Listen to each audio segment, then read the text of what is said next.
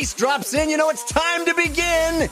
And wherever you are, whenever you are, and however you happen to be listening, we're so glad you've chosen to tune in to DLC.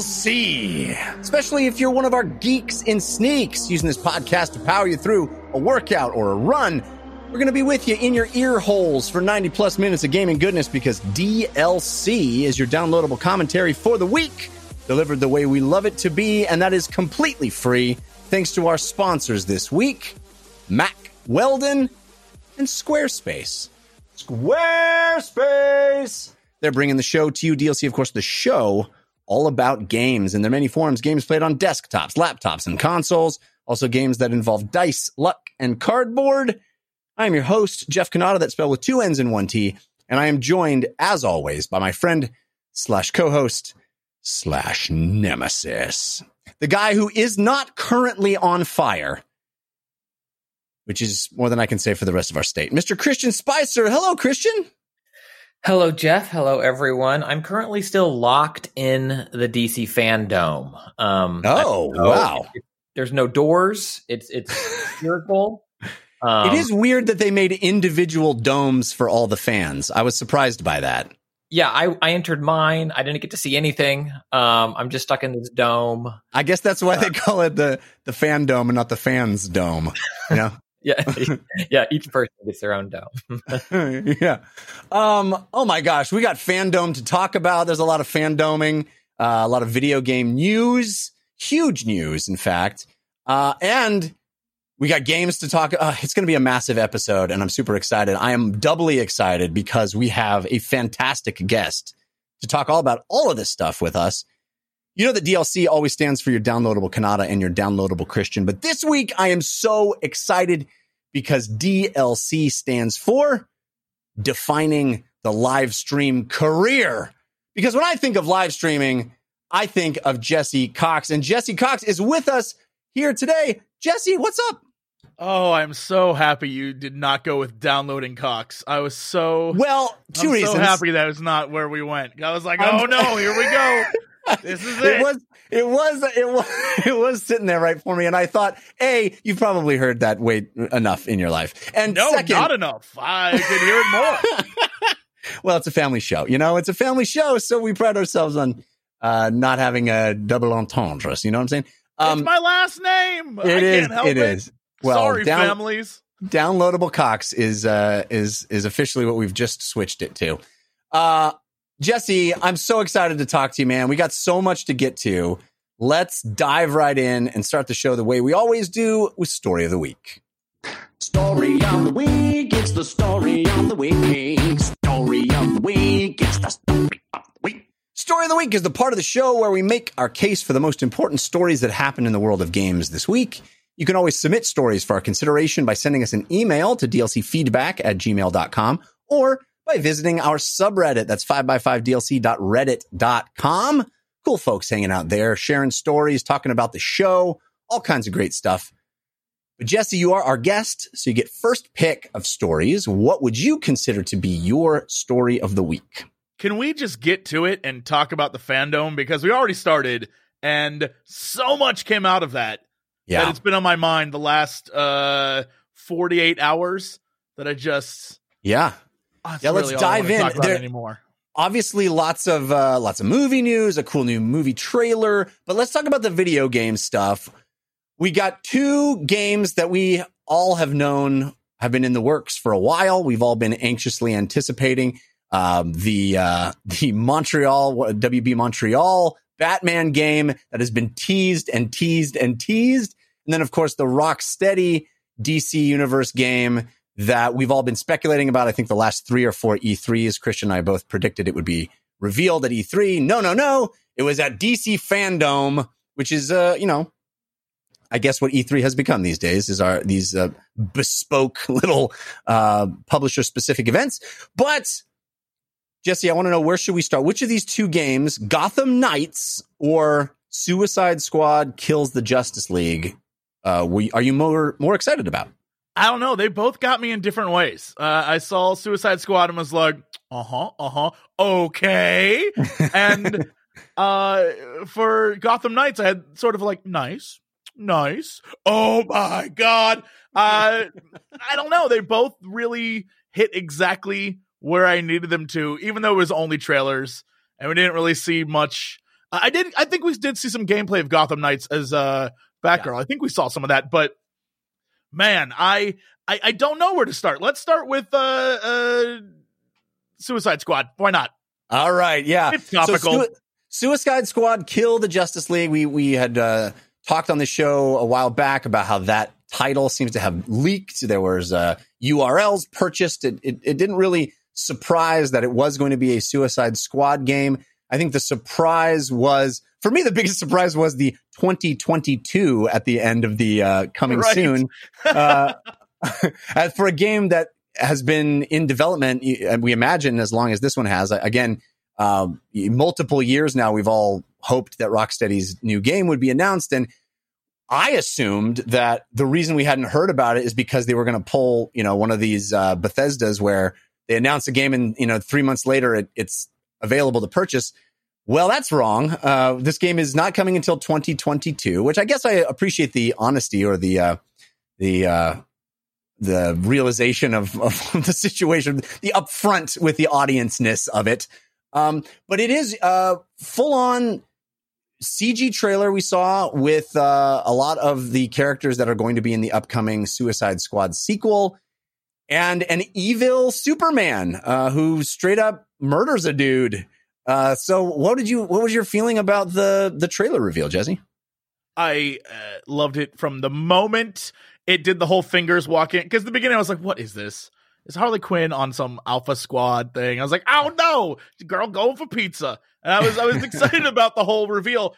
All it did was remind me, for some reason, I unabashedly love Captain Boomerang. And I can't figure out why.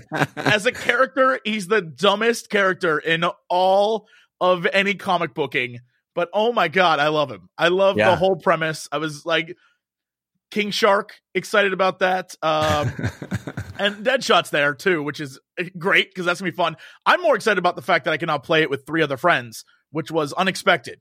I did not see that coming. So I'm a big fan of co-op, getting with your friends and just like murdering. And in this case, Superman, which will be unique, right? Yeah, I guess. And it says Justice League, so I think Superman is only one of, I'm assuming, the Justice League that we'll be taking down. But yeah, I don't know if I need another Superman is evil storyline, but it certainly looks like the fun and the irreverence here is going to be on 11, which, for Rocksteady, which is kind of done the super serious Batman stuff so far, there's not much humor in those games.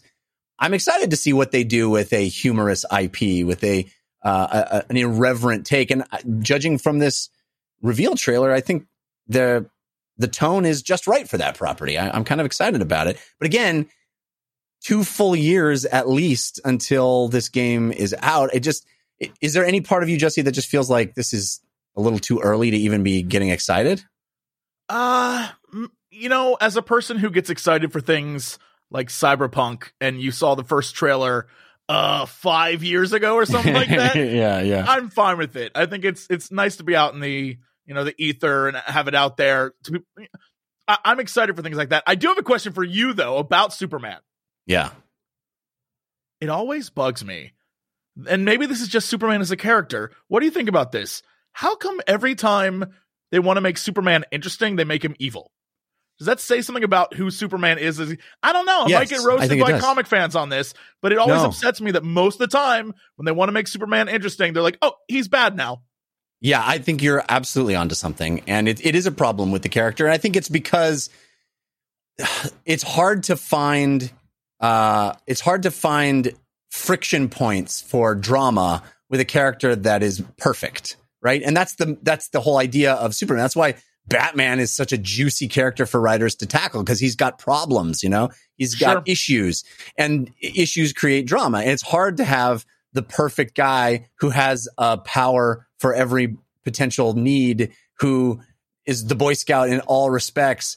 I think the natural inclination there is, hey, he's the most potent force on the face of the planet. wouldn't that be scary if he wasn't fighting for our side? And I think that's the natural place to go is how do you stop the thing that is unstoppable? And I think that's what's the question that this video game is going to be posing is how does a man who, I mean, that's really how the trailer ended is how does a man who throws a boomerang at you fight Superman, right? And I think that's a fun problem to solve. It just, like you said, it's become a little bit trite now to turn Superman into evil Superman. So, I mean, we saw the movie, we saw Snyder's movie do it. We've seen numerous comic books do it. Yeah, I like. For me, I love Superman, and for me, the fun of Superman is how do you create a guy who only wants to do good things and put him in a situation where he can't do all the good things, right? He has to make a choice between doing two very, very good things, and then it's like, okay, well, how does Superman play God? And I think that's an interesting take that I enjoy in my Superman stories, but. It's kind of a digression. Christian Spicer, what did you think of the trailer reveal for Suicide Squad Kill the Justice League? Yeah, I thought it was a fantastic animated short. Like, I think they got the vibe of the characters right. It had a really playful tone. It had some, the internet is calling it, or I guess boiling it down to like Sunset Overdrive style vibes. I don't disagree with that. But there's a playfulness to it, right? And it's bright, which the other Rocksteady games were not very bright. Well, yeah, we haven't mentioned yet that it's set in Metropolis. It's not Gotham City, which I think is a pretty big deal right there. So I have a couple of thoughts. One, I'm excited that they said that you could play the whole game single player. I also like the fact that you can, it seems like drop in, drop out up to 4 players. And then also if you're playing single player, you can bounce between which character you're controlling. That sounds very exciting. I hope the AI is up to it when you are kind of playing by yourself and it's not, Captain Boomerang standing in a corner or something. You're like, I'm going to throw the boomerang. But I guess that would be on brand for him just to not do what you want. And then this is just pure speculation. And I'll have this part again for Gotham Knights. I feel like they were working on a Superman game, right? And like they built Metropolis, they had Superman, and it just didn't work. And then this was the pivot to this. Like, there's so much time for both of these studios between their last game and this game, and these games, I should say. And 2022 is very far away, and that's without a potential delay. Later they didn't say when in 2022, but I feel like there were other things that Rocksteady was kicking around that just didn't happen. We saw that for Sucker Punch with what was that? It was kind of like the Victorian steampunk kind of looking trailer that finally came out that was between infamous Second Son and Ghost of Tsushima. So I feel like something else was going on with Rocksteady, and my gut with all of these like Superman game leaks and stuff like that is that this is part of it, and now they've incorporated it into this. What's happening in the game plot guess is like Brainiac, right? Like Brainiac somehow made Superman bad, and I don't I feel like it's going to be all of this Justice League bad, right? It's got to be all of the either that or Superman's bad and the Justice League is protecting him somehow. I don't know. But also we know how you beat him. You get all that kryptonite in your gloves. Like that's it. That's all you do. Yeah. Well, it's going to be 30 hours of searching for kryptonite in the city, and then a 30-minute boss fight at the end. I'm okay with that. I'm okay. I trust Rocksteady. I'm very excited. Yeah. Just the idea of seeing them do a bright, colorful Metropolis instead of Gotham City has me excited because I've had my fill of the dark nighttime stuff from them. I'm excited for just a new palette for them to be working with, and this trailer certainly showed a lot of that.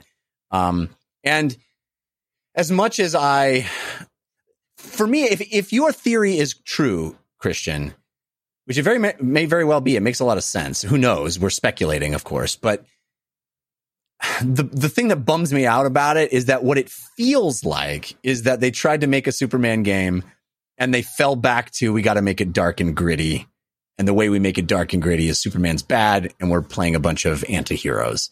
And that just bums me out that like you can't make a marketable, enjoyable game that's kind of about a wholesome, upstanding Boy Scout hero. But that's just kind of my own disposition and feeling like. You can, and it was. You think you can, but it was Spider-Man on the PS4. They That's a knocked good it out point. of the park. Good point. Great point. Great point. All right, so let's move on to Gotham Knights, which is the game that's coming sooner, but still not that soon. This is a 2021 game, so my estimation is that it's likely fall 2021. So again, more than a year away. But Gotham Knights is the Batman game that's coming from Montreal, but it has no Batman. Batman dead.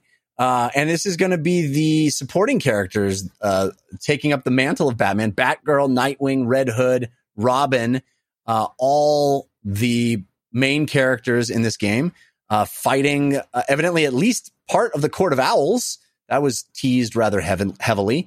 And then, as Jesse mentioned, we did get to see actual gameplay.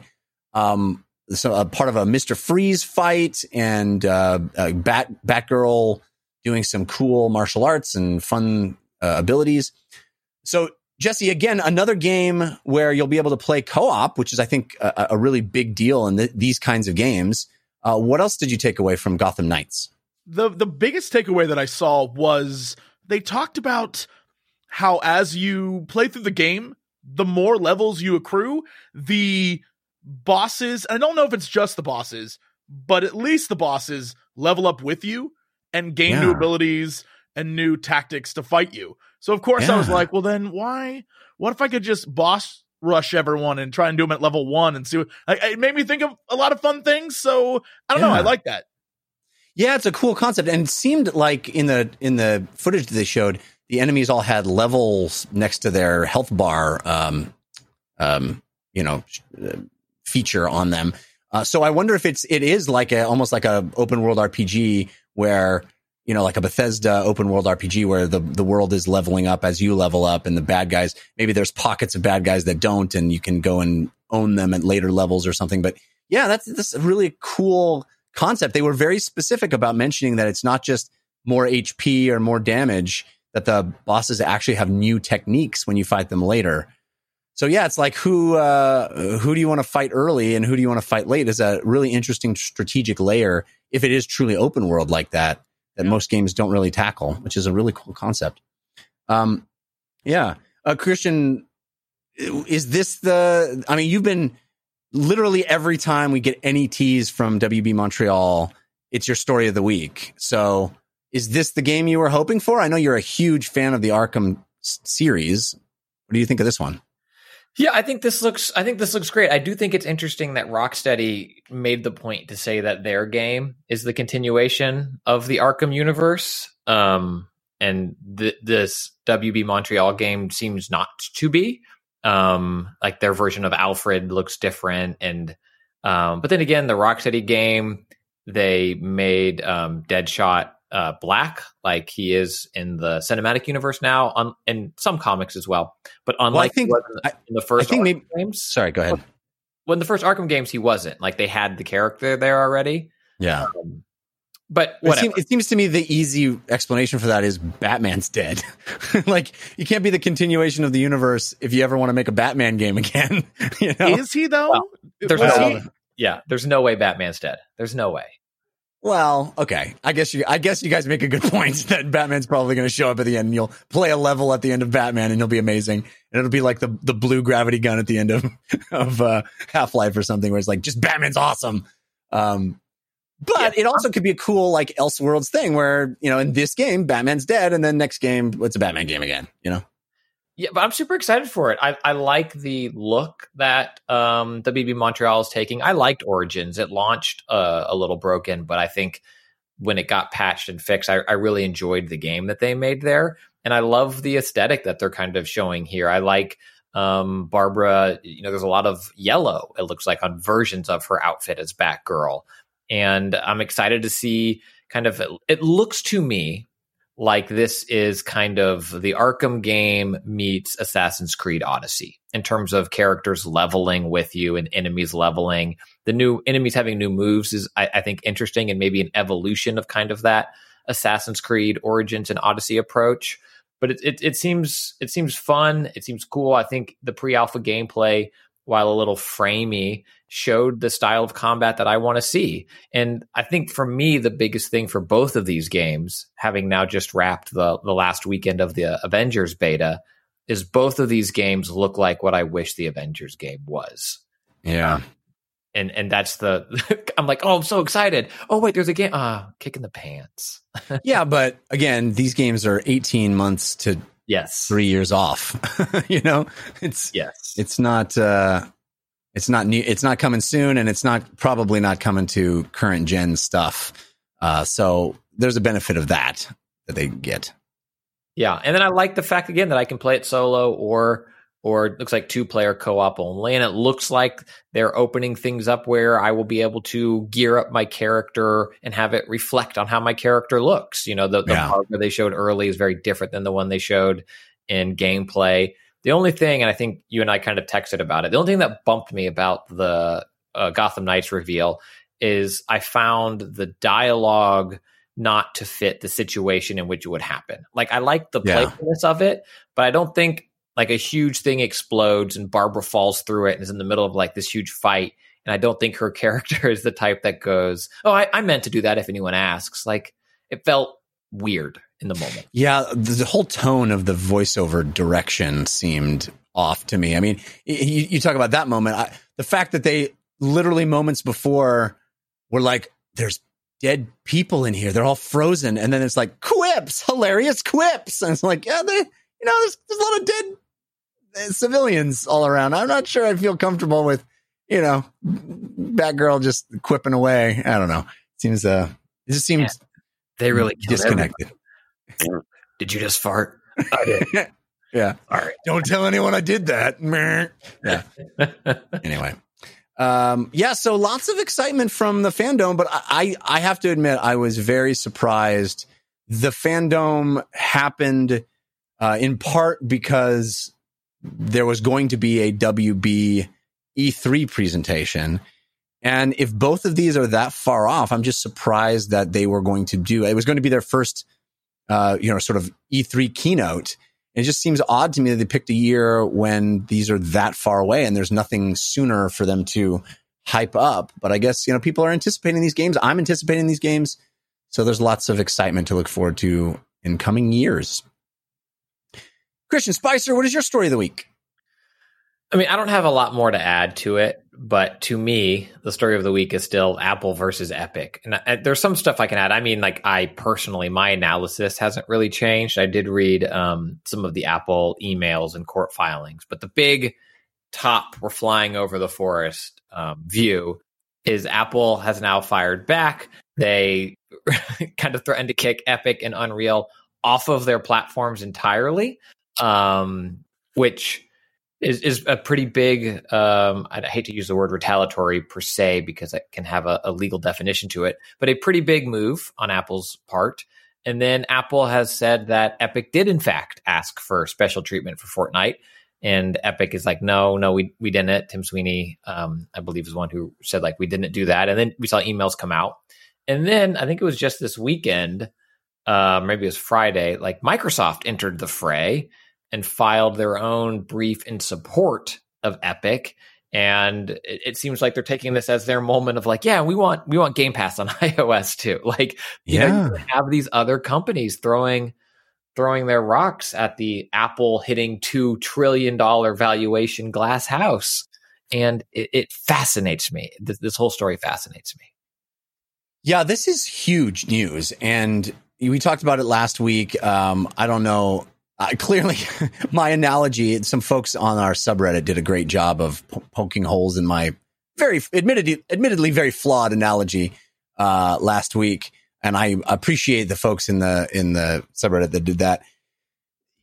I don't know. It feels like a little above my pay grade to kind of understand the legal stuff. I know, Christian, you got the legal stuff on lockdown, but I don't know who's in the right here. Jesse, do you have any sense of that? Do you have anybody you're rooting for in this two Goliaths fighting each other? In this fight, I feel like Ken Watanabe and Godzilla. I'm like, let them fight. I have no horse in this race. watching mega corporations fight each other over things that are essentially still just taking our money. So I'm really just like, whatever, let's see where this lands. But at the end of the day, it truly, all it does is affect how much money they get from us. When really we're still giving money away. Really. Yeah. It's funny because Epic tries to portray themselves as fighting for the end user, but it's really not true. They're like, if we could, we would pay and pass those savings on to you if only they would let us. And you're like, I don't really see that happening. Not what you would do at all. Yeah. That's not what's happening. Yeah. Yeah. It's a strange thing, but I think it's going to have a huge ripple effect and huge ramifications for how games are sold and on what devices we can play things. And all of it feels really, I feel like the end user ultimately loses no matter what, right? There's no universe in which we all come out and go, well, that worked out in our favor. Curious how they define platforms and stuff like that too. Like again, I say again, I don't know if I've said this on last week or this show yet, but oftentimes, in my opinion, no longer allowed to give legal opinions, inactive law licensed opinions. Courts look for the easy way out, right? So if there's some technicality, I hate to even call it that, but some easier thing that isn't deciding this on the big merits that we want it to be decided on, it's like, well, actually, it's Wednesday. And everybody's like, what? And the court's like, we did it. It's Wednesday. We've been talking about Wednesdays for hundreds of years. Today's Wednesday. We don't decide this. And you're like, oh, well, it's Wednesday, and then they move on. But I think there's potential if they do tackle this and it doesn't settle or whatever, and we get these big issues. Like, does it then broaden in a way that I get to put my game on Facebook or on Snapchat games? Like, that's not a phone, it's not a device, but it's their platform. And are they allowed to keep things off of it or charge a certain rate? Like, as we broaden that definition, and I think Apple itself moves away from product and more towards services, it becomes, I think, really nebulous. Where let's say they already have Apple Music on some TVs, like bundled on some TVs, the way Netflix is kind of bundled on TVs. If they had like an Apple Games, and not Apple Arcade, but like a version of the App Store that was bundled on not their devices, does that change the analysis of this at all? So then does Apple set up a subcorp that's like Apple Phones LLC that creates the devices, but then their software or something else? Is that an end round that solves this air quote problem? I don't think we're going to get to that stuff, but to me, looking from the outside in, that I think is what I find the most fascinating. In the same year in which now movie studios are allowed to own movie theaters again, Yeah, right. Yeah. This weird shifting of like, you can't do that. Okay, you can do that. You can't do that. To be fair, if we have a Senate hearing on this, I'm going to spend my 5 minutes asking about spam emails because I don't understand your platform at all. Yeah. It's so wild. It's so wild. It is very wild. And the step of, well, in retaliation, Apple's not even going to let any Unreal Engine stuff on their platform just feels like, whoa, that's the nuclear option in this situation, where it's like that affects a whole lot of developers. It affects the battle between Unity and Unreal, and it just a huge play on millions of devices in people's hands, the devices that I use. It's how this all shakes out, I think, is going to define gaming on devices over the next 5 years. And it's going to be really interesting. Like you said, Christian, I don't necessarily trust the people that'll be making these decisions to even understand what they're deciding. Usually judges bone up on this stuff pretty well, but you never know if this becomes as you said, it becomes a lawmaking issue, then all bets are off because the lawmakers have no clue about how any of this works. I think that is where it needs to go, is ultimately regulatory in some form or fashion. And my gut, if I had to bet, is that this case will either settle in some weird way and we'll never get to learn about it, or they will find, I'm obviously being very cheeky and stupid, but like some It's Wednesday style argument where it's doesn't talk about any of the actual things that we find juicy, but some small law allows that to happen, and then they kind of punt it for another day. Yeah. Well, I'm sure we'll be talking about it a lot more as it develops and goes to court, if it goes to court. All right, there's a lot of other stories that I could pick. This is a big, juicy week of stories. But for my story of the week, I'm going with my heart. And I'm going with the fact that this just came on my radar. I think it's been happening a little while, but I was not aware of it. Summer Games Done Quick had a speed run for Half-Life Alyx, which of course is a game that I love dearly, but I'd never seen anybody speed run it before. And holy smokes, has it completely blown my mind. I've said for a long time on this show that I think that when VR becomes much more widespread and you get real esports in VR and you can actually see the physicality of how people play these games in VR, that esports is going to hit another tier, because I think just human beings like watching other human beings do things that are physically impressive. And as much as I love esports and I love watching people do things that are amazing in video games, because I understand how hard it is to do certain things in video games, the average person who doesn't play video games understands how hard it is to dunk a basketball.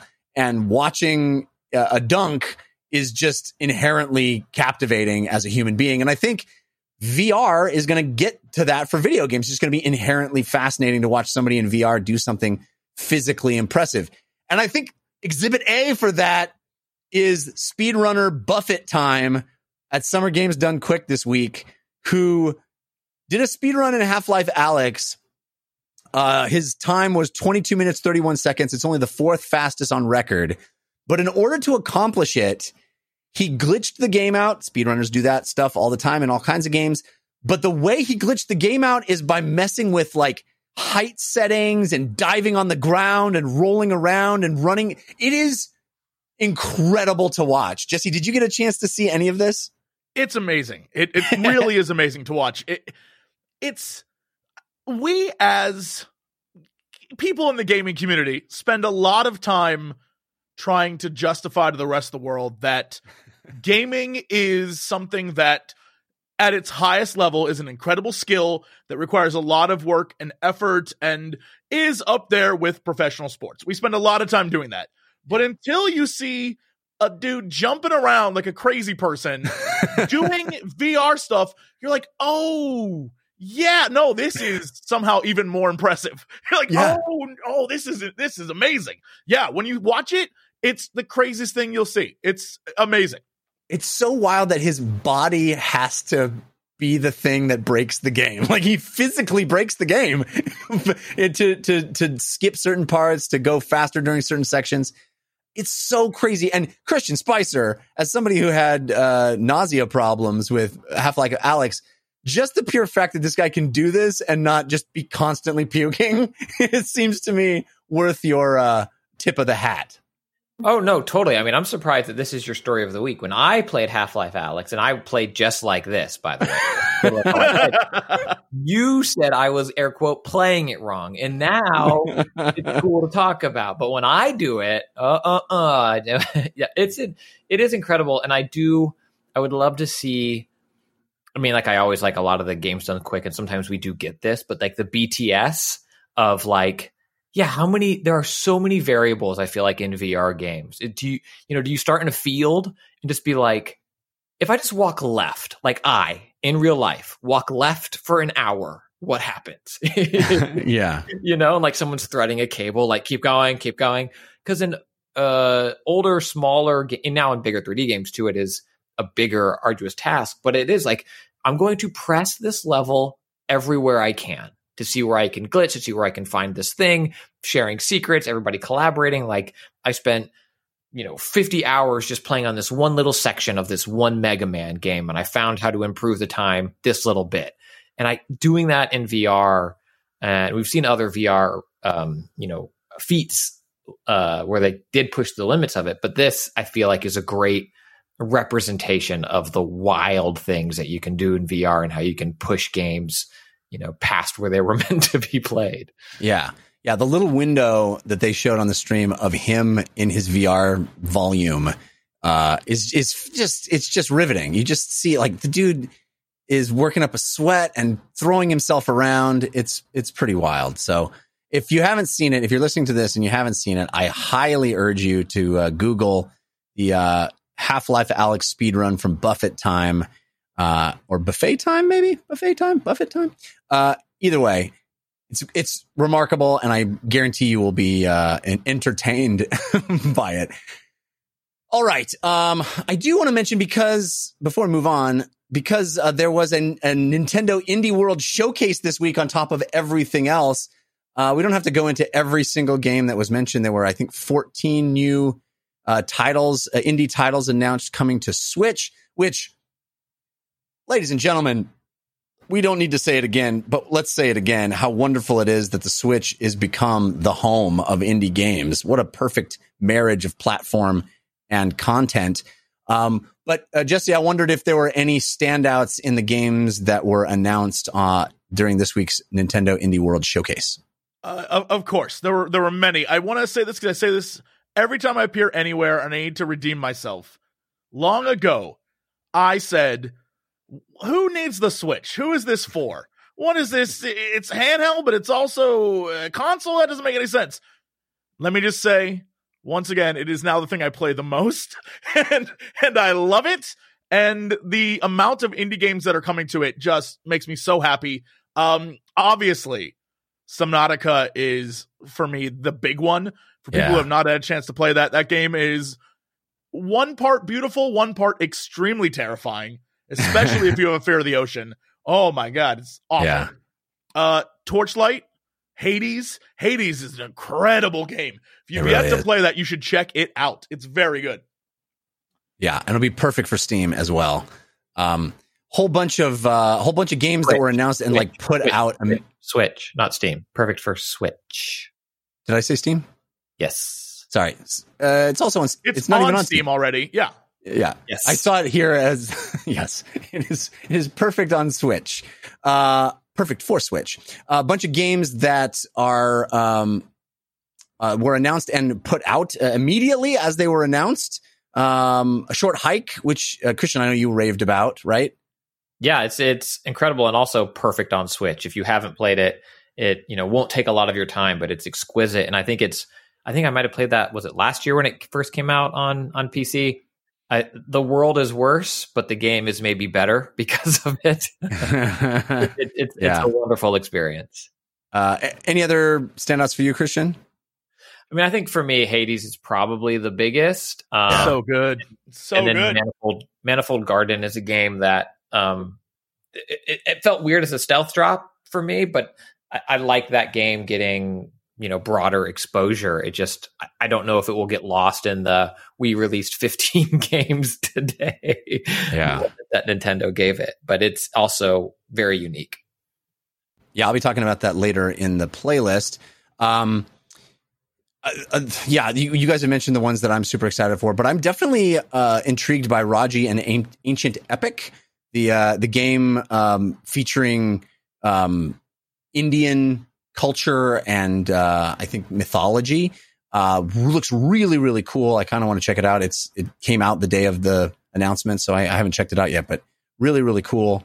Yeah, man, just wonderful to see this Switch being the place for indie games. So didn't want to pass that up without mentioning the Indie Games Showcase. All right, time to move on to the games that we have been playing. But first, I want to thank our first sponsor, which is Squarespace. You know Squarespace. You've heard me talk about Squarespace for so long. JeffCanada.com was built on Squarespace, still going strong. I love Squarespace. I recommend it to all my friends and family. Whenever anybody is like, hey, you're the internet guy, well, how do I make a website? I go, just go to squarespace.com/Jeff sent me and check it out. The tools are so easy to use. You start with these templates that are created by world-class designers, and then you just start dragging and dropping. It's so simple. It's all what you see is what you get. Visual. You don't need any coding experience, and you don't need to hire somebody who will cost you a whole lot of money to design a website. You really can do it yourself. Even if you want to do something complex like make a storefront to sell things. They have e-commerce functionality. Simple. You just drag and drop it, put it in, turn your website into a storefront very, very simply. Everything is optimized for mobile right out of the box. You have analytics at your disposal so you can grow your site. You have built-in search engine optimization. There's never anything ever that you need to upgrade or patch. That's all handled for you in the background. But if you ever run into any problems, they have 24/7 award-winning customer support. It's just fantastic. It really is. For any reason, if you're blogging, if you're run a real business and you want to have an ad online, if you want to announce an event, anything, a special project, just a one-off quick thing that you need a website for. So simple. You can do it yourself. You can have a web presence so simply. So check out squarespace.com/Jeff sent me. You get a free trial. You don't even need to put a credit card in. You can build your site, use their tools with no obligation. And then when you're ready to launch, use the offer code Jeff sent me. Save yourself 10% off your first purchase of a website or a domain. They have over 200 extensions for domains, so you can get your domain there too. Squarespace.com/Jeff sent me, and that promo code Jeff sent me, all one word, JEFFSENTME. Ooh, what you playing this week? Tell us. Ooh, what you playing this week? Tell us on the playlist. All right, it is time to talk about the games that we have been playing this week. Jesse, I know you're always playing tons of stuff. What is on your playlist right now? Oh, wow. Yeah. This week, I, like much of the world, have fallen in love with Fall Guys. The most frustrating game that ever existed. I still don't have my crown. It's an embarrassment. I'm terrible at it. I'm truly very bad at it. And Man, me too. I continue to play and fail. Yeah. But you're having joy in the failing, or you just you can't let yourself stop until you actually get a crown. Both of those things. I have moments of sometimes my failures are so epically hilarious that I can't help but laugh at them. And sometimes a random stranger I don't know pushes me off a cliff and prevents me from winning. And I get, a little too upset, too upset. And so I have to sort of balance the two because so far the only crown I have is the pity one they give you just for playing. So the pity crown. Do you think that Fall Guys will have staying power? Do you think it's going to be a game? It feels like the game of the moment right now. Do you think that it will be we'll be playing it a year from now, 2 years from now? It all depends on what they do with it. How many more new maps they add, new challenges they have. Right now their PR and web presence is huge. Yeah. And the things they're doing on Twitter are amazing. Their Twitter team, give them a raise.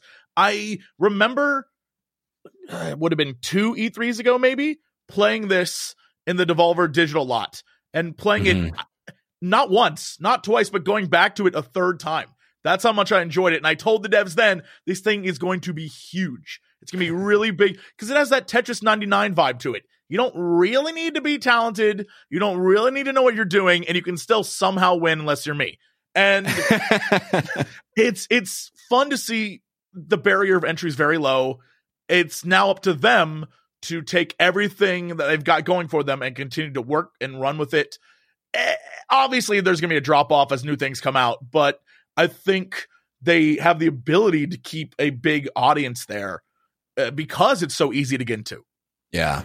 Yeah, I feel like there are those games that the concept itself, it just is so purely fun that you go, why has nobody done this already? And then once you play it, you go, yeah, of course people are going to love this. Of course it's going to be huge. I mean, it feels like the Rocket Leagues of the world or something, where it's just like, absolutely, yeah, of course. Yeah. Why didn't anybody else think of this? And I hope they find ways to continue to iterate and make it. I mean, I think one of the things that'll be fun is what they're already doing, which is seeing them really go crazy on the skins and stuff and allow the personalization and stuff to strive for. And I think there's going to be a lot of that kind of IP skin overlap that they'll do.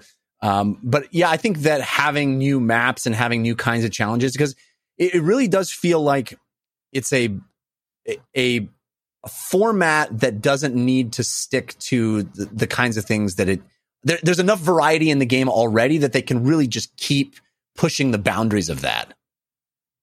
Absolutely. It's an online version of, what was that show called? Most Extreme Elimination Challenge or whatever that was. Yeah, Wipeout or Wipeout or all those different shows. Just come up with zany things that make it slightly fair to win, but also you can lose for completely unfair reasons and keep you coming back. It seems like the only thing holding them back is the imagination they have, right? They just need to have as much imagination as possible and good ideas, bring in new people with new map ideas and keep it going. And that's really it. Yeah. Christian, have you tried Fall Guys yet? I have not. I've watched it. I have not personally consumed it, but I've seen a lot of it. And I think I agree with both of you in what you're saying. I think it's key to longevity is to keep doing what it's doing. Like they've come out of the gate swinging so well and so hard, and it's not difficult to imagine them going full WarioWare. Like it can go anywhere at this point. And the bones that they've created for the type of fun possible. I don't think any of those characters have bones. Actually, they're all boneless. Well, they've certainly all broken all of their bones. The falling they've done, but it's well done, and I think it's another example of it was PlayStation Plus free, if I remember correct. Like Rocket League was, and I don't know how much that tilted the scale of things, but it shows that those services can still make a big impact, I think, in terms of getting your game in front of people. Definitely. What else is on your playlist, Jesse? Okay, so I am a huge fan of meta games. The weirder, the better. I love them. There's a game that I just recently started playing called There Is No Game, Wrong Dimension. There's nothing that says meta more than a game called There Is No Game. Right. I think it was originally for a game jam of some sort, and then they made a full game. And the whole premise is you sit down to play a game, and the narrator in the game is essentially the game itself, and is like, don't play me. And so the more you try to play the game, the more it's like, no thanks. And so a bunch of mini games happen where you have to, fight with the load bar, or find a way to find the start button, or remove the title screen, or change a desktop. At one point, you go into an old point-and-click game in order to get out of an old... It's wild. Wow. It's very fun. Is it like all puzzles, or is it like action sequences and variety like that? I assume so. From what I've seen in videos of it online, there are multiple types of games that you go through. And I've seen one that kind of looks Zelda-y, but the main premise, as far as the first chapter goes, is it's kind of like puzzle solving. And then the second chapter is I'm in an old point-and-click Sherlock Holmes game, and me and the narrator are trying to find our way out by breaking the fourth wall in an old point-and-click game. I'm looking this up on Steam right now. It does look really, really clever. I love it. It's called There Is No Game, Wrong Dimension, and it's $13 on Steam, so I'm buying it. It's very clever. It's a good laugh. The entire game is fun. You have, like you said, you've been on this kick for a while. Michelle Morrow was on our show, and she mentioned a game that you turned her onto. It was like a unicorn game. Pony Island? I love Pony Island. Yes. I love that game. Is brilliant. It is a game that by the end of it, it's so meta, it has you messing with files on your computer. I love those sorts of things. I think it's so good. Amazing. All right. There Is No Game, Wrong Dimension, and Pony Island. And I know I saw you were streaming just, I think today and yesterday, some Final Fantasy 14, right? Yeah, I don't know. They got me. For the longest time, have avoided playing it. And I had a friend who was like, hey, do you want to check it out with me? I'm bored. I'm like, all right. Here I am. Still playing it. I don't know how I could recommend this game to anyone. I don't think I can. It's crazy to me. Everyone who has ever played it is like, when you get to the first expansion, that's when it becomes really good. And it's like you've got to watch the entire first season of video games. Absolutely, this is what this is. Yeah, but it's not just one or two people telling me that. It's literally every person tells me this, and then they say that's not even the best one. When you get to the newest expansion might be the best Final Fantasy story ever told, and I'm like, I find that dubious. They're like, no, it's true though. It's true. So I played through the Final Fantasy 14 A Realm Reborn, which was the reboot of the original Final Fantasy 14, which did not do well. Like Right. it was genuinely terrible. So they reboot the whole thing, made A Realm Reborn, and I played through it, and the story keeps going and going and going and going. And you think like, okay, I'm at the end, but you're not at the end. I'm like, okay, it took me 4 days to get through 3 patches worth of content. It was so much. I was like, leveling was boring. Like, I just don't know how I justify it. But then at a certain point, everything switched, like a switch flipped, and it suddenly became really enjoyable and really fun. And out of nowhere, I was like, I think I care about this game. And Is this Stockholm syndrome, or is this? I don't know. I don't know.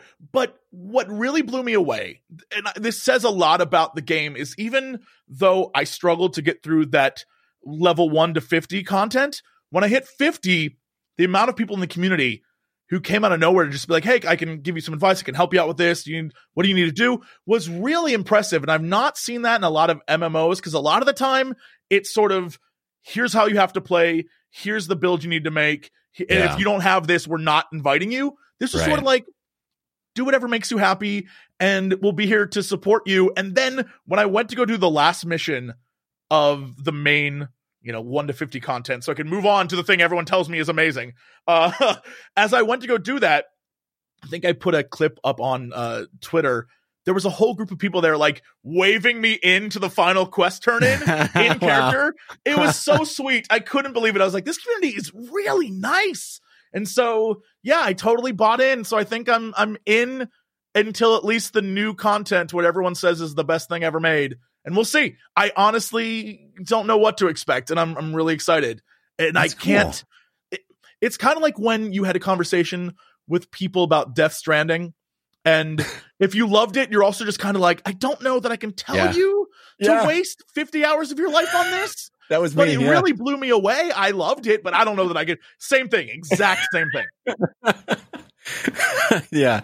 Yes, perfect analogy, because that's what me with Death Stranding is like. I'm not going to tell you to get it because I have no idea if you'll like it. But for me, I'm really glad I did it. Yeah. It's like, you have the exact same feeling when you're done. You're like, I loved the ending of Death Stranding. I was like, oh my God, Kojima, I think is a genius. But then I looked back and was like, I don't know that I can justify ever playing this again.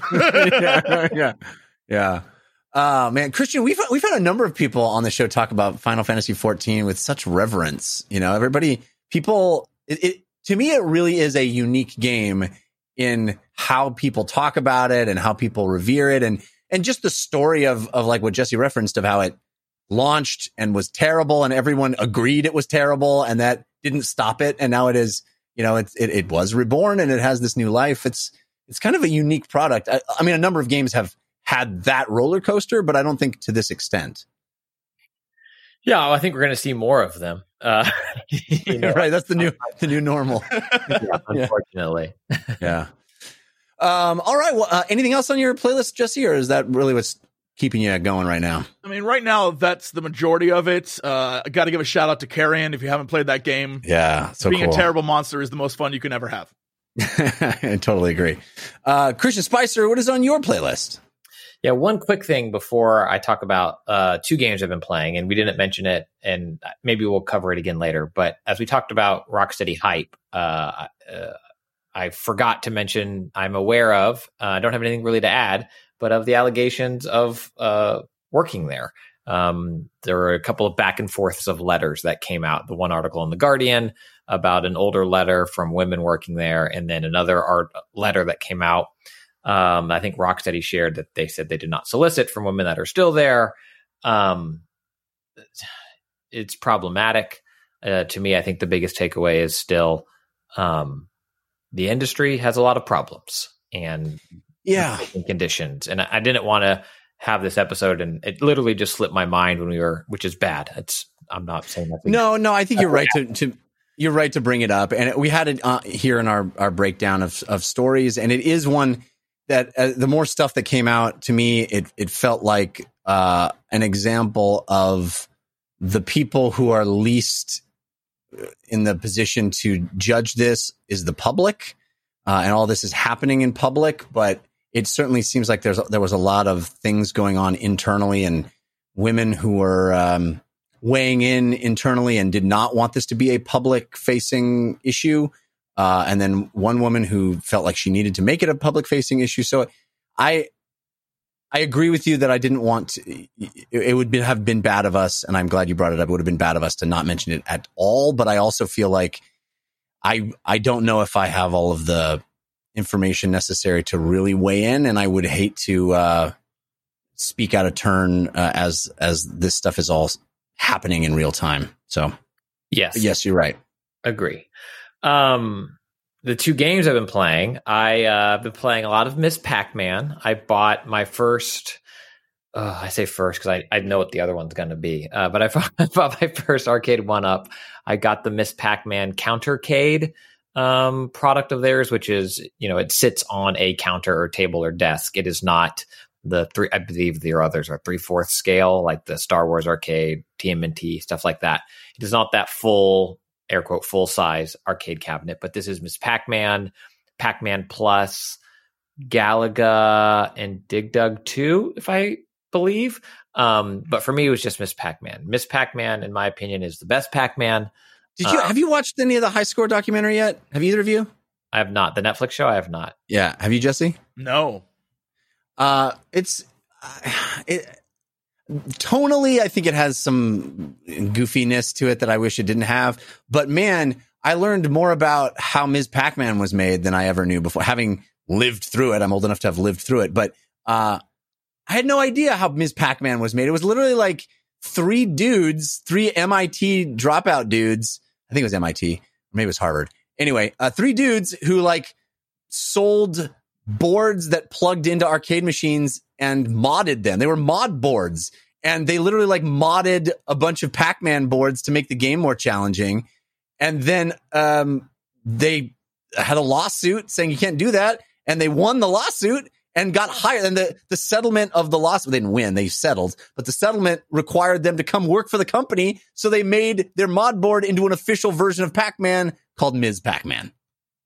I mean, I haven't watched it. I mean to, but that makes sense. What I like about Miss Pac-Man, like listening to that, is it does seem like it is a mod, right? Like, there are different levels. The ghost pattern, the AI is changed, so they're more unpredictable. You can't memorize the ghost patterns the same way.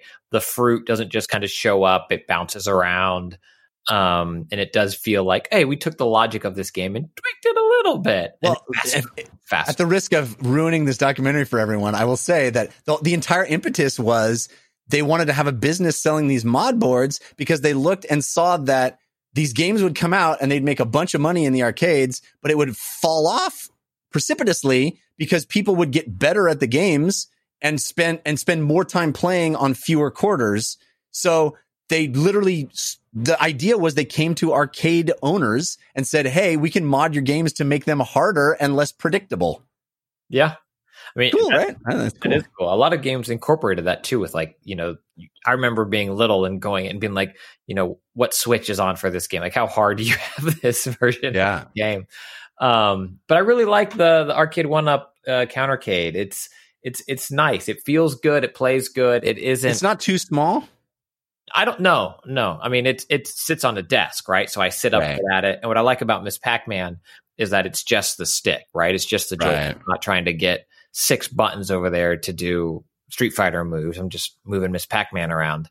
And yeah, I think it's the perfect game for that kind of thing where my kids or I or wife just kind of saddle up to it and you play Miss Pac-Man and then you walk away. It's not, while I've been tempted at the TMNT and like the Punisher when that was on one of them, those style of cabinets, and I have fond memories of playing those brawlers, and I love brawlers. Those games don't work as well, in my opinion, oftentimes if you're not putting a quarter in, because enough time you will beat it, right? It's just how many cheap shots do you take in a brawler before you get to the end? Whereas Miss Pac-Man and these earlier generation arcade games, it's high score. And so I walk up, play for a little bit, walk away, walk up, play for a little bit, walk away. And it's not, I'm going to beat this.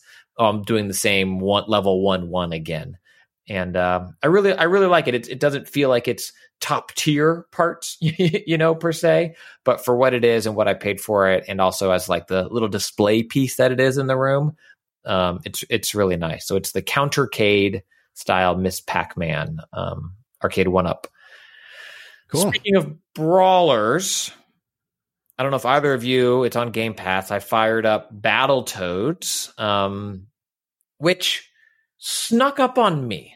I like brawlers. I like them a lot. I think I will be talking about Streets of Rage 4 at the end of this year. Battletoads is weird, man. I feel like it just kind of came out. I know like Microsoft teased it, like we're bringing them back. Here the Toads are back.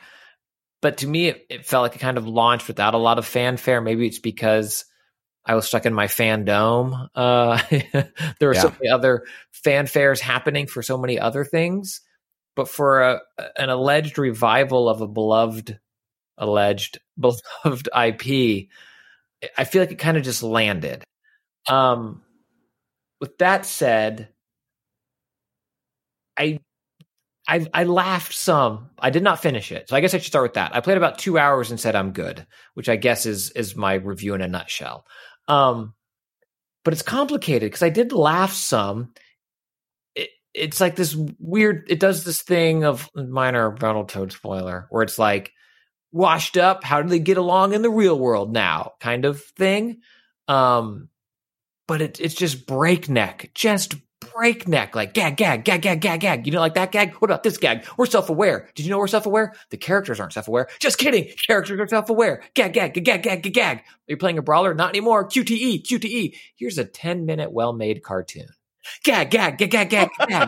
It's so weird. It is frenetic, and it looks better in motion than I think the screenshots give it justice. But like, I couldn't wrap my head around what it is. So now I'm going to shut up for a little bit and ask both of you, did either of you play this game yet? Nope. I just downloaded it today, and now I'm really concerned. I think you might love it, Jesse. Like I read reviews before I started playing it, and I saw 9s and I saw 4s, and it's like I don't know what the game is, and I think maybe that's the point. It feels a little WarioWare to me, also. Like I went in to check the controls because I have this weird thing now where like I use back paddles on my Xbox Elite for most games, but not all. And I was like, I wonder how this lays it out. Would I want to use paddles on this? Brawlers, I typically don't. And when you go into controls, it's like, hey, you can look at these if you want, but it's going to spoil the game for you. So go in at your own risk because we change what type of game it is across your whatever. And I was like, oh, weird. Okay, I guess I won't look at looking at the controls is a spoiler. It's just constantly kind of changing itself. But I think to me, what ultimately put me off of it is I didn't enjoy the brawling. It felt overly complex, and I never got into a rhythm that I really enjoyed with it. But that might also be because there wasn't enough of it. Yeah, it's such an odd package. When you play it, Jesse, I'll have to see if you stream it or if you get tweets out on it, because I am very curious. I have friends who have played it and they love it, like absolutely love it. And then others that bounced off much faster than I did. It's a weird product that I feel like, unfortunately, and I haven't played Flight Sim. I do have the 2 terabytes downloaded on my computer or whatever it is.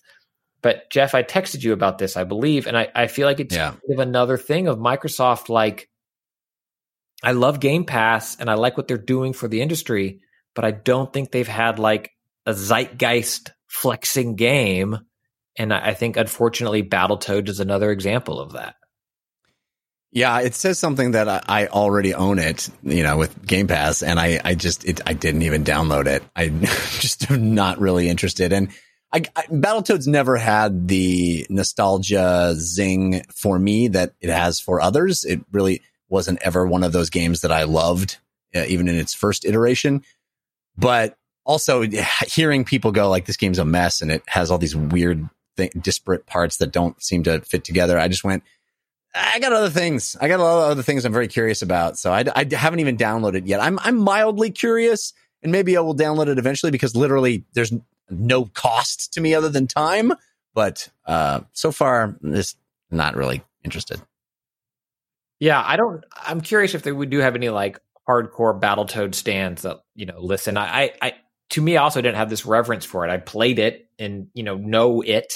I don't know if I've played, I think there are 11 games in the franchise, but like, as I was playing this one, trying to understand what it is, I was like, oh, what is Battletoads? Like, what is that legacy? Like, and I don't know what it is other than a cheap brawler. A cheap TMNT ripoff, right? It was like always was, hey, turtles are similar to toads. I don't know. And now it's going to be super hard. Yeah. Interesting. The game that I had on my playlist that is was snuck up on me, which it shouldn't have because I've been anticipating it for literally years now, is Rogue Legacy 2. All of a sudden was available on Steam in early access, and I was like, is it that time already? Is it August 20, whatever it was?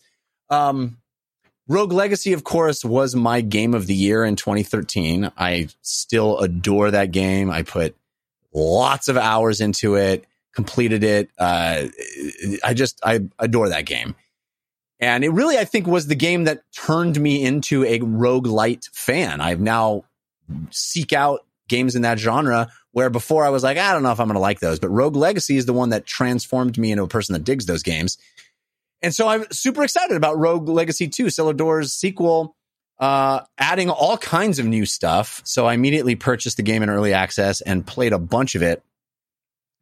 And again, Rogue Legacy is the gimmick of Rogue Legacy is a 2D side-scrolling action platformer where when you die, you become a descendant of the previous character you played, and that descendant may or may not have some interesting features, some genetic variation that is either beneficial or hampering or strange. And the person that you play in subsequent generations can really change up how you're experiencing these procedurally generated action platformer levels. And that's really fun. And of course, you're doing the roguelite thing, which is you're collecting gold over time and trying to spend that gold on upgrades and building your castle and getting cooler stuff and becoming more powerful so you can get farther on your runs and get better gold and more cool things and rinse, repeat. So Rogue Legacy 2 adds a number of new features, one of which is classes. There are now multiple classes. There's a ranger class, which is a bow and arrow ranged person. There is a mage, and there is a barbarian. And so in addition to choosing these genetic features on your subsequent runs, you get a choice of 3 characters every time you die. You're respawning, choosing one of 3 characters, and those characters now can be one of whichever of the classes that you unlock by collecting enough gold and buying that thing in your castle. And that variety, I think, is really fun.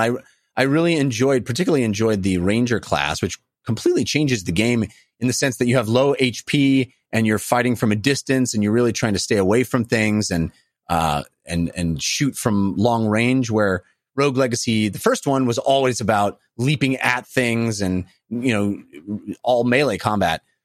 That is very different. The mage is very different. I guess my biggest takeaway from Rogue Legacy 2 is that it is seriously an early access game. There's some games where they say early access and it's really pretty complete. This does feel like a game where a lot of features are not in it yet. That didn't stop me from putting a whole lot of hours into this thing because it retains that feeling of, oh, that's a really interesting new choice that I've got of my death. Okay, I'll play one more round. Oh, no, I didn't get very far. I can't end on that. Okay, I'll play one more round. Oh, well, look what I got. Oh, I got enough gold to unlock a cool thing. Okay, I'll play one more round. So it's got that hook that the first one had that made me play more and more. The problem is, in this early access state, there's just not enough stuff, not enough things to buy. I bought almost everything in my castle in about 4 hours of play. There wasn't a lot there yet. And the game itself is much more platformy, much more Ori and the Blind Forest than it is, or Ori and the Will of the Wisps, than it is the first Rogue Legacy. I mean, it really asks you. It's kind of got some Super Meat Boy in there, some N+. It's got those types of influences where now you're it's asking you to do these very intricate platforming sequences where you are likely to die. But the difference between like an N Plus or a Super Meat Boy or even Ori is when you die in this game, the map completely resets, right? It's procedurally generated. Every time you die, you start over a completely new dungeon that is completely different. So you can't try a platforming section over and over again like you can in those games, trying to perfect it, going, oh, okay, I know I can get this. I know I can get this, and dying over and over and over again. You die, and then that platforming sequence is gone. So it kind of breaks the fun of that, because it's just like, well, I missed time to jump, and I'm not even really sure how I was supposed to do this very intricate sequence. And I tried it one way and that didn't work. And so I guess I don't get to try it anymore. So in that sense, I think that I'm a little worried that they doubled down too much on something that doesn't really fit this format as well as it could. But there's a new graphic style that gone are the pixels. Now it's this really beautiful sort of cell shaded look that I really like. So there's a lot to like in the game. It's really early. I think, they're saying it's at least a year, probably more from a full release. So there's a roadmap of a lot of new features. So I don't know if I jumped in too soon on Rogue Legacy 2. I've been waiting for that game for 6 years plus, but I don't know if I would recommend it right away for people who are super excited. It has a lot still to be put back into it to make it the full product that its predecessor was. The problem is, Jeff, you're just on a bad run. If you die, it's finished. The game's done. You just haven't got there yet. You're just doing a bad run through of the version of the game. Every time you die, you get a wholly different version of early access. Well, it's weird. It has like 3 worlds. The second world is still under construction, so they don't let you go to the second world. There's a lot of stuff that it really is an early access game, right? And they're upfront about that. It's not that they're fooling anybody, but it's a little depressing when you go, oh, I'm so excited for this game, and then the curve of achievement isn't fully in place yet. So it's like, well, why am I playing this now? But then I get to an end of a thing and I go, I could play one more. It's very addictive. It's still very addictive. I also been playing Manifold Garden, which we talked about a little earlier. And have either of you guys played this yet? Yes, and I shoved it in your face when I had Apple Arcade, and you were like, I don't want to play that. Oh, yeah, I don't want to play it on Apple Arcade. But on my Xbox, I'll play it. Holy moly. I love games like Portal that are kind of melt your brain, but this is like melt your brain on a completely different level. Oh, my God. It's a game where you're basically inside an MC Escher painting. Oh. Yeah. So... And the key mechanic of the game is walk up to any wall and press a button, and now that wall is the floor. So walk up to any surface in the game, press a button, and the whole world rotates 90 degrees in the direction that you're facing. And you can do that to the wall on your left, to the wall on your right, to the wall behind you. And so you're trying to get out of rooms by rotating the world enough times and in the right way and in the ways that'll let you unlock doors and go to places. And that whole idea, that spatial thing where up is down, left is right, cats and dogs living together is at a certain point I had to just stop trying to figure it out and just move forward, right? I don't walk into a room. Like in Portal, I walk into a room and I go, how do I think I can put the portals? In this game, I walk into a room and go, there's no universe in which I can figure this out. I'm just going to start moving the world around, and eventually I will get to a place where I gain a little bit better understanding. But it is totally wacky. I mean, the art style is really cool. It looks like an MC Escher drawing. They're very stark and thin black lines. And then there are crazy things where, like, you'll walk off the edge of a platform that looks like you're going to die, and you fall forever, and the falling forever cycles the world. So you'll fall, and then you'll see the point from which you fell come up from underneath you.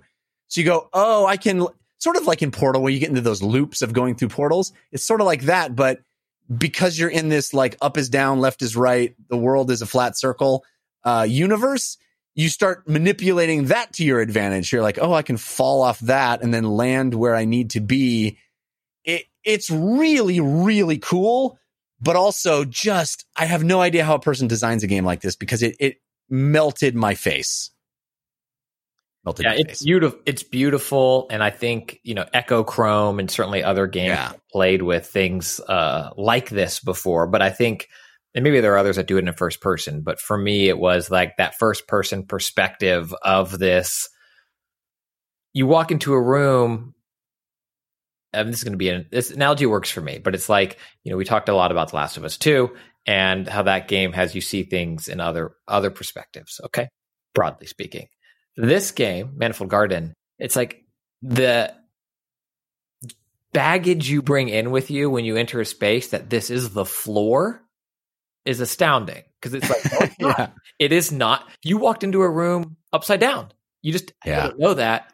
And you're like, oh, that makes sense now. But yeah, just absolutely beautiful, but also I would shove my phone away from me and frustrate. Like I can't. I think I did shove your phone away from me. Yeah, you did just that at Apple Arcade. You're playing on Xbox though? Is that what you said? Yeah, I'm playing on Xbox. Yeah, it's really cool. I mean, to me though, it makes you bring up Echo Chrome, which is a game I liked, but it makes Echo Chrome seem like a play school toy. It's not because it's harder. It's just because being in the first person perspective and not being able to like stand back and look at the totality of the world that you're in, because you're stuck in that first, makes it feel so much more overwhelming and bewildering and disorienting, and it's like, okay, you walk in this room with this massive geometry in it, and then you walk up to a thing and rotate it and you go, blah, I have no idea what even anything is anymore. Then that massive geometry is like nothing. Yes. You're like, oh no, what happened? Where did that where'd my reference point go? Oh no, I had a whole sequence very early in the game where I thought I had to like rotate my way through this very complex sculpture in the center of the room. And I'm doing it and things are changing color and it's bizarre. And I'm like, I get to the top of this sculpture and I'm like, this got me nowhere closer to getting through the entrance.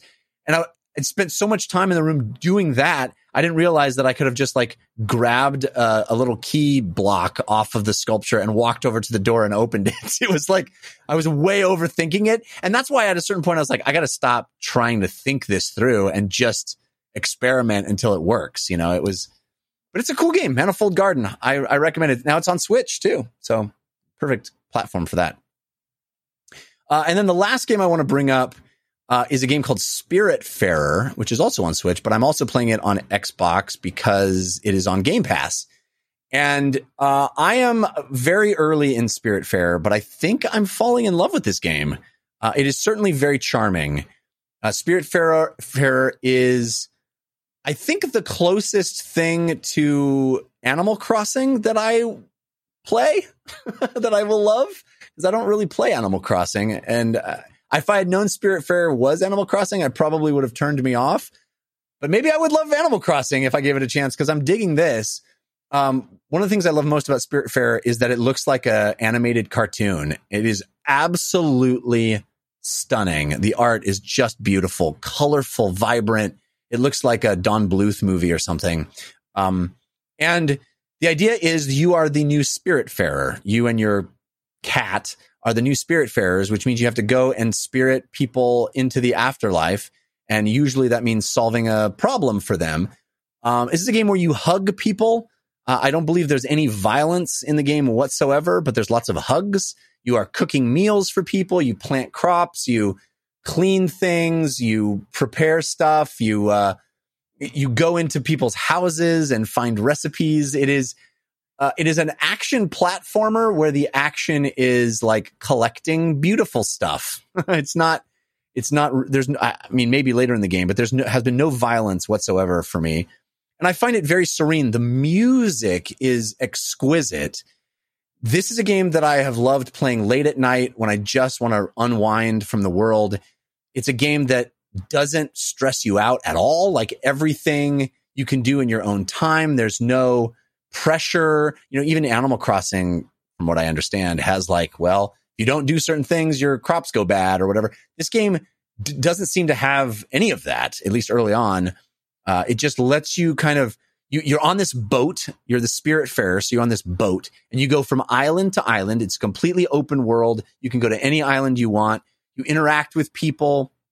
You explore these gorgeous, gorgeous animated worlds, vibrant, colorful. You pick berries and you go fishing, and you upgrade your boat. You build buildings on your boat that do certain things, a kitchen, a garden, guest housing, and then you help people and you spirit them away to the afterlife. And it's got lovely writing. The writing is very, I think, very sophisticated and well done. I am really digging Spiritfarer, and I expect to be talking about it for several more weeks because I understand it's a very long game and I'm very early in it. So, Spiritfarer. Christian, did you play this at E3 at all? Because I know it was at E3 a couple of years ago, or last year, I think. Not that I remember. I don't have any memory of it, but that also, I don't have any memory of like 7 months ago anymore. So I know, right? Yeah. This is a game I think you would really like. I think your daughters would really like it. It's beautiful. The main character is a girl who has a cat, and it is the world. I can't say enough just how pretty a game it is. The animation is lovely. It's so fluid and beautiful. I mean, if you don't touch the controller for a little while, your character starts like playing yo-yo. You have this magical energy called like the Evergleam or something like that. Everlight, I think it is. Anyway, and it does all the things you need it to do, right? You are the Spiritfarer. You can manipulate this energy to do certain things. So like if you want to go and cut down a tree, you turn the Everlight into a saw. And it's one of those old timey saws that has two handles on each end. And you and your cat saw the thing back and forth. And so like all the animations for that are just lovely. It's such a charming game. I'm really taken with it. I think, if it retains my attention like it has out of the gate, I think it's going to be a contender for discussion at the end of the year. It really is that beautiful. That's awesome. My daughter is Spiritfarer. busy on Let's Go Eevee now after finishing Sword. Her review, which I asked her for, I don't think I've said this before. Pokemon Sword is a far superior game, but having Eevee on my head in Let's Go is super cute, so I love it. There you go. You heard it here first. Yeah. All right, so I want to thank our second sponsor now, which is Mack Weldon. I sit here recording this podcast wearing Mack Weldon underpants, wearing Mack Weldon shorts. I'm not wearing my Mack Weldon polo shirt that I also got, but I am literally wearing my Mack Weldon shorts, not because I knew Mack Weldon was sponsoring tonight, but because I almost only ever wear these Mack Weldon shorts because they're about the most comfortable shorts that I have. And in this world I live in now, why wear anything other than the most comfortable shorts all the time? I mean, I only need about 3 pairs of things, and why not wear my most comfortable Mack Weldon shorts? Mack Weldon is a premium men's essentials brand that believes in smart design and premium fabrics. And boy, does that hold true. My wife and I had a very rare date day where we went and had lunch together because we could get away from the kids. And I wore my Mack Weldon polo shirt. I got a nice, beautiful, bright white polo shirt. Boy, did I feel nice with my mask on my polo shirt, wearing my Mack Weldon shorts. It just makes me feel good because, it's super high quality. It feels nice. It's comfortable. They have basics like socks, shirts, hoodies, underwear, polo shirts, 4-way active shorts. They have 4-way active shorts. I'm sure I only use them 2 ways, but they are 4-way. I don't even know what the other 2 ways are. These are the longest lasting, highest quality items on the market. And they have smart design and a simple shopping experience. You get online, as I did, and you're not overwhelmed by the number of products. They have like 3 or 4 pairs of different shorts. And I was like, oh yeah, that makes sense. That fits in my lifestyle. I don't have to worry about it. I don't have to stress. It's great. So the folks at Mack Weldon have even created their own totally free loyalty program called Weldon Blue. So level 1 of this loyalty program gets you free shopping for life free shipping. Gets you free shipping for life. And then once you reach level 2 by spending $200, Mack Weldon will start giving you 20% off every order for the next year. How great is that? So, you like me, wear comfortable clothes, get in those Mack Weldons. I certainly love mine. And for 20% off your first order, you can go to mackweldon.com/DLC and enter the promo code DLC. So check it out. I think you're going to really like these, specifically the shorts, but everything, really the boxers that I have are great. mackweldon.com/DLC and promo code DLC for 20% off.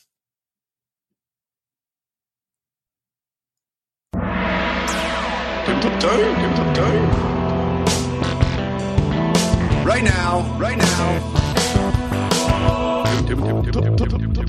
It's been a while since we carved out any tabletop time on the show, mostly because it's pandemic and it's hard to play board games with people. But I know I've gotten a number of tweets from people saying that they miss us talking about board games. So when I saw that Jesse had been playing a few board games, I definitely wanted to make some tabletop time in the show. Jesse, what board game stuff have you played lately? I got to get a shout out to a game called Inhuman Conditions. Yeah. It is a game that is 2-player. Imagine the scene in Blade Runner where you're trying to find out who the replicant is. It's that. Yeah. It's that as a game. You are playing against a person. You're an interviewer. Wait, are you playing against a replicant? Pretty much. One of you is the interviewer, and the other person is either a human, a robot, or an evil robot, like a robot that is definitely going to destroy the world. And so you interview them and you ask them questions, and you have all sorts of different lists of questions you can choose from. And the robot, or maybe a robot, right? Depending on what you choose, has certain objectives. And if you're a good robot, maybe you can't say a certain word, right? Or if you're a bad robot, you have 3 things you need to do. Like maybe you have to repeat a certain phrase 3 times. And it's the interviewer's job to figure out if you are a robot or not, and if you are a threatening robot. Like maybe as a robot, one of your things that you have to work with is you can only talk about yourself in the third person. And so the interviewer has to figure out, is this just a character you're doing, or are you a robot? And the goof is you very much always want to be a character, like a weird character when you're being interviewed by this person. So it throws them off. So they really don't know. It's a fascinating game. It's super fun. Wow, that sounds really cool. It's called Inhuman Conditions. So what's more fun, being the interviewer or being maybe a robot? Well, the interviewer, I think, is more challenging and probably more rewarding if you win. But being the human or robot is hilarious because really at the end, it's like, oh, they caught you and you fake got killed, and or, oh, they didn't catch you and you got away. So really it's just you get to mess with a friend for a little bit. And you just get to, make a character, try your hardest to get whatever objectives you need done. And if you get all of your evil objectives done, you win. And so it has the same vibe of all those games like Secret Hitler, the games where you're lying to friends. Right. But not as friendship breaking, if that makes any sense. Yes. I love it. That's so cool. I hadn't heard of this game, Inhuman Conditions. It sounds awesome. Something that'd be really fun. And something you could probably play over Skype or Zoom or whatever. You could easily play it remote. Yeah, and it's fun because it's 2 players, so people who don't quite get it yet can sit and watch 2 people who do, and then maybe one person can be the interviewer and then interview people in a row, or you can switch up who is going to be the interviewer. So you can do it with a big group of people, and people can watch because it's fun to watch the interaction between. I actually think it's more fun to watch people try to get one over on each other in the room, especially over drinks if you're just sitting there having a good time. I think it's a lot of fun. That's awesome, man. I'm going to check this one out. Inhuman Conditions. Anything else that you've been playing on the table? I mean, I am a huge tabletop RPG fan. So besides D&D things, I've been checking out the Star Wars Fantasy Flight Galaxy's Edge lately. Yeah. It's very, very convoluted. It's like, oh, we got rid of numbers. We use symbols, and everything is weird symbol-based mathematics. And it's like, how does that work?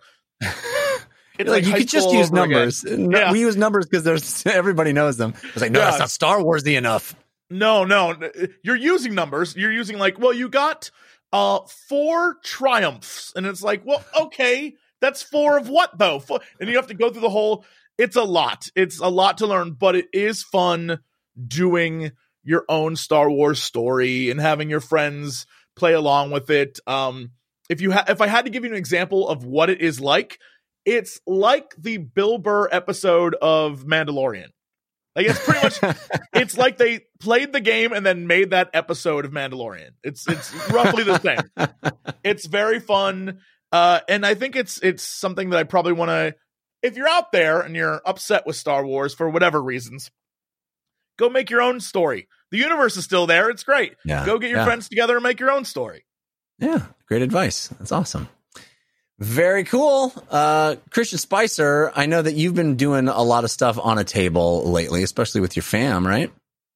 Yeah, we've had a part of our table that is just dedicated to puzzles. And so I think I might have talked about these before. I bought a couple of the Mondo. I own too many of their records and posters as well, but some of their puzzles. And we're still working on a Captain America puzzle. It is a good quality puzzle, but just, I mean, it's not like, what's the hardest puzzle of all time? I think it's something like it's all red and the pieces can go 8 ways or something. I don't know. It's not that. It's not like El Diablo, but there are this beautiful Mondo, style painting of Captain America standing on rubble with a gray back cloud. And it's like, oh, a third of this is gray clouds. Okay. Okay. Well, one piece goes, there's an in and an out. I was excited. It has been difficult, but it's perfect for the staying home, staying safe, entertainment, where I approach it a lot like I approach Miss Pac-Man. I walk by, stand over the table. Hey, I got one. All right. You got the requirement. The requirement isn't so much having a great puzzle; it's having a table that can be unused for any other purpose.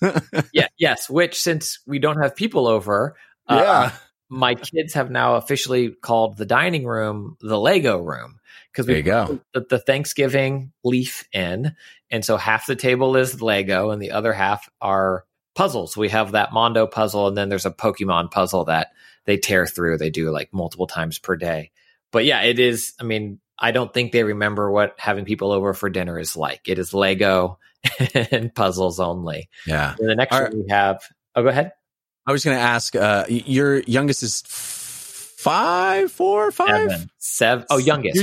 Youngest. Yes, youngest is 5. Yes, 5. Yes. I imagine 5 is kind of right in the wheelhouse for puzzles. But I was wondering if you had any insight, because I'm about to have a 4-year-old. I'm curious how young puzzles will go over. Yeah, I mean, she still likes what I would call like the very simple wooden, puzzle. It's maybe like 20 pieces and it's on a board and fairly simple to do. This Pokemon puzzle, I can send you a picture of this particular one that she loves. It's 100 pieces, and they're larger pieces, but it's what I would call a real puzzle. But it's not, a third of it isn't the same shade of gray. Right. Yeah. It's not El Diablo. Right. But yeah, she loves it. She really gets into it and tears through. She has a unicorn one that she really enjoys doing as well. But I think it's getting them over the hump of frustration. And I think her seeing my wife and I, get frustrated. It's like, oh, you walk away from it. It's okay. It's not finish it right now kind of thing. Yeah. Very cool.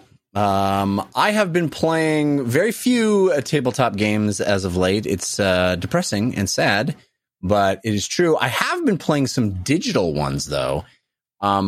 There is a new version of Roll for the Galaxy that I don't even think is out yet. I think I got an early code, and I think it comes out this week on Steam. I may already be out on iOS and Android, but I'm playing it on Steam.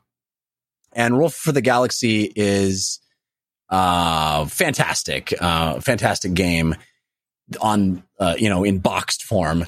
And playing the digital version has been a lot of fun. This is a worker placement dice rolling game where you roll dice, and that counts as your workers, and whatever side that faces up lets you put it on certain cards to make them do activities, and you're trying to create an empire in the stars.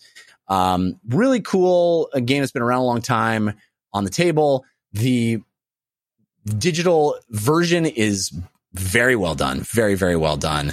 Visually, I mean, it's vibrant. The art is spectacular. It looks like the game, but it also has a lot of extra new stuff. Great looking dice that roll on the screen, great looking environments upon which the components are placed. It just looks great. They did a very, very good job with it. The thing that I always have a hard time judging on digital board games is the AI, because it feels good to win.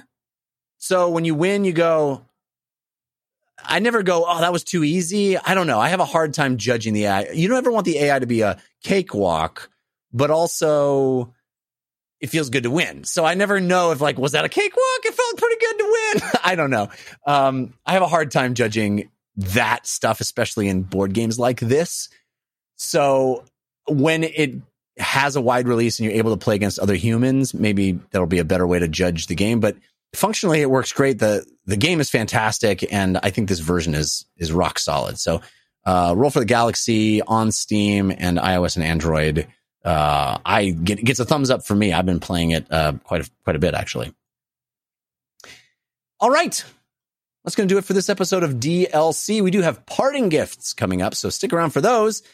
But Jesse Cox, thank you so much for being here, man. It's been a delight. My pleasure. Thank you for having me. This was great. You guys are amazing.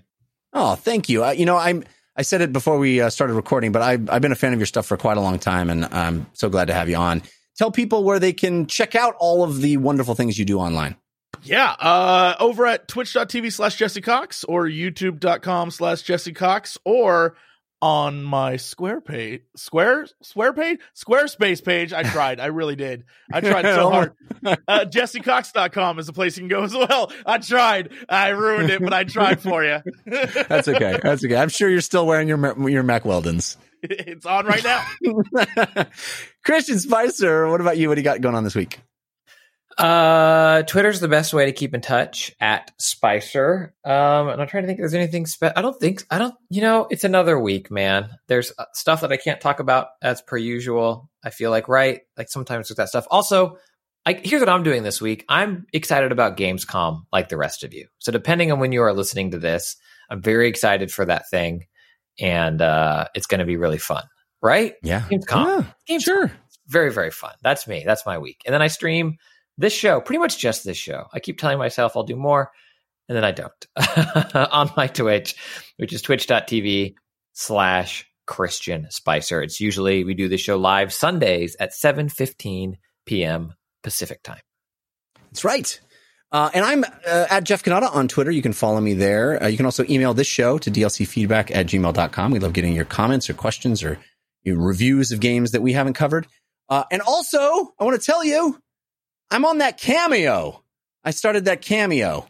So if you would like me to send a message on your behalf to someone, I am available on Cameo. It's an app. I think it's also a website, but it's an app that you can download. I joined specifically because I do on the /Filmcast, which is the movie review podcast I do limericks for all the movie reviews. And I wanted to offer limericks to folks. And I've done, I think about 15 of them now, having started about a week ago. And the feedback I've gotten is great. People love the limericks. So I'm there, available for your limerickian needs. Please don't hesitate to hit me up on Cameo if you'd like that. Also, as I said, the /Filmcast is available at /filmcast.com. I do a comedy science show with Anthony Carboni called We Have Concerns. And I also do the Dungeon Run, which is my live action. Yeah, it is. It's people. Long form Dungeons and Dragons playthrough where I'm the dungeon master, inventing a story for these players. We're having a great time. And we have really cool tech. We have this incredible virtual reality tech that we're using to make environments. And you have to see the end of last week, the team got to this crazy underground sequence that was completely built in VR. We'll be doing that all this Wednesday night. They'll be starting there. And the monsters are pretty awesome as well. So check it out over at The Dungeon Run. You can find it on YouTube by searching for The Dungeon Run. You can find it as an audio podcast by searching for The Dungeon Run. Or you can watch it live Wednesday nights at 6 p.m. Pacific time at caffeine.tv/The Dungeon Run. All right, let's wrap things up now with our parting gifts. Hey, give us a suggestion of what to do this week. Give us a parting gift. This is your parting gift. Jesse, do you have a suggestion to help people get through their week? Oh, yeah. This is one that I only recently have taken as advice. Hey, get out the house. I know it seems like we shouldn't, and it's scary out there, but wear a mask, go for a walk. You don't got to be near anybody. It's as I spend almost 22 hours a day stuck at home, let me tell you, getting outside and soaking up some sun, do it in the morning. Just like go for a walk. Just get it out. Get out there and try to move a little bit, because you'll end up like me, where it's nighttime and your body's like, we did nothing today, dude. So definitely do that. I totally second the in the morning part of that, because nothing like getting outside in the morning. It really does feel good. And if you're in California, like I am, where it's bloody hot right now, the only time you can go outside and not spontaneously combust is the morning. So it does feel great to like get out there in the morning and kind of just get some fresh air. It's good. Christian Spicer, do you have a parting gift? I certainly do. There's a new Front Bottoms album, In Sickness and in Flames. It came out on Friday, I believe is when it came out. And it is absolutely exquisite. I've talked about the Front Bottoms on here, I'd have to imagine, several times before. And the new album is so very good. And it's perfect listening. It is perfect listening for these, troubling times we live in. I don't know why I laugh. I don't know how else to react. But yeah, it's called The Front Bottoms is the artist, the new album, In Sickness and in Flames. My parting gift is a documentary that premiered, I think last week on Apple TV Plus. It's called Boys State, and it might be my favorite movie of the year. It is incredible. It's about a yearly thing that happens in Texas where a bunch of high school boys go, the American Legion puts it on, and they go and they take over the state capitol and elect a governor and of their peers, their 17-year-old kids. They take over all facets of the government, pass laws to learn about how government works. And this documentary goes into this specific race for governor. And it is a look inside America, really, and how ambition and politics can kind of mess with you even when you're only 17, how the world works right now. It's an inspiring tale of honesty versus dishonesty it's everything. It's everything that's going on right now distilled into these 17-year-old kids in Texas. And you'll come away from it wanting to be better, wanting the world to be better, having some hope that the world might be better. It's extraordinary. It is extraordinary. Christian, you have to watch this if you get a chance. It's called Boys State. It's on Apple TV Plus. I think it should be a required viewing for every American. It is that good. All right. We also have a listener's suggested parting gift. This comes to us from Carrie. Carrie writes, "Hi, Jeff and Christian.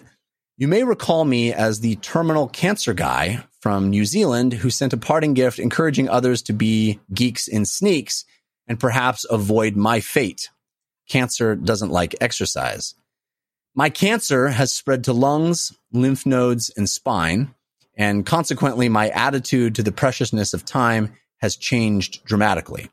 It made me think hard about the amount of time I was spending in apps like Facebook, Instagram, Twitter, and various news apps.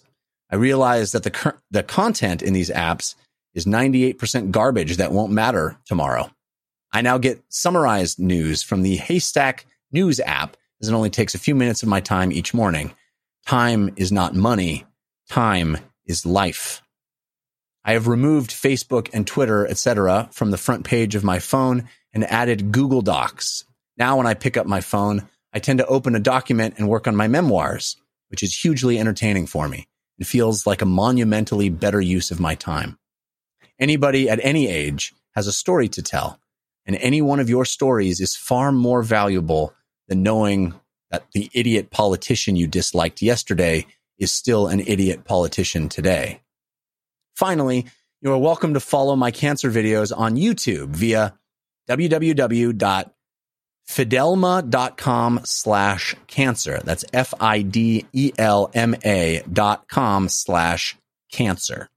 They are generally considered to be pretty funny, except for the first couple, which are a little earnest. Cheers, Carrie. Thanks for the email, Carrie. This is extremely good advice, it seems to me, and something that perhaps in this context maybe will get through to me and others. I also want to tell you, Carrie, if you're listening, that I watched a bunch of your videos at fidelma.com/cancer. And you're right. It is very charming. You're very charming and very, very good to watch. I mean, it is, it's amazing that you're creating this content and doing it with such lightness and joy, even in the face of bleak news and, the stuff that you're going through. But thank you for sending this email. Thanks for helping people. I think this is basically an email telling people to face their addictions. Certainly it is an addiction of mine, and one that I benefit from being reminded is not particularly useful in my life. So thanks, Carrie, for that. All right. That's going to do it for this episode of DLC. Thanks again to Jesse Cox and Christian Spicer for hanging out with me. Thanks to our musical contributors, Patrick L., Sean Madigan, and Zero Star for the cool bumpers. We appreciate those. Thanks to all the folks in our chat room for hanging out with us live as we record. We appreciate you as well. And thank you to each and every one of you who download us and listen every week. We're so grateful, and we will be back next week. Until then, think about what you put out into the world. Make it a better place.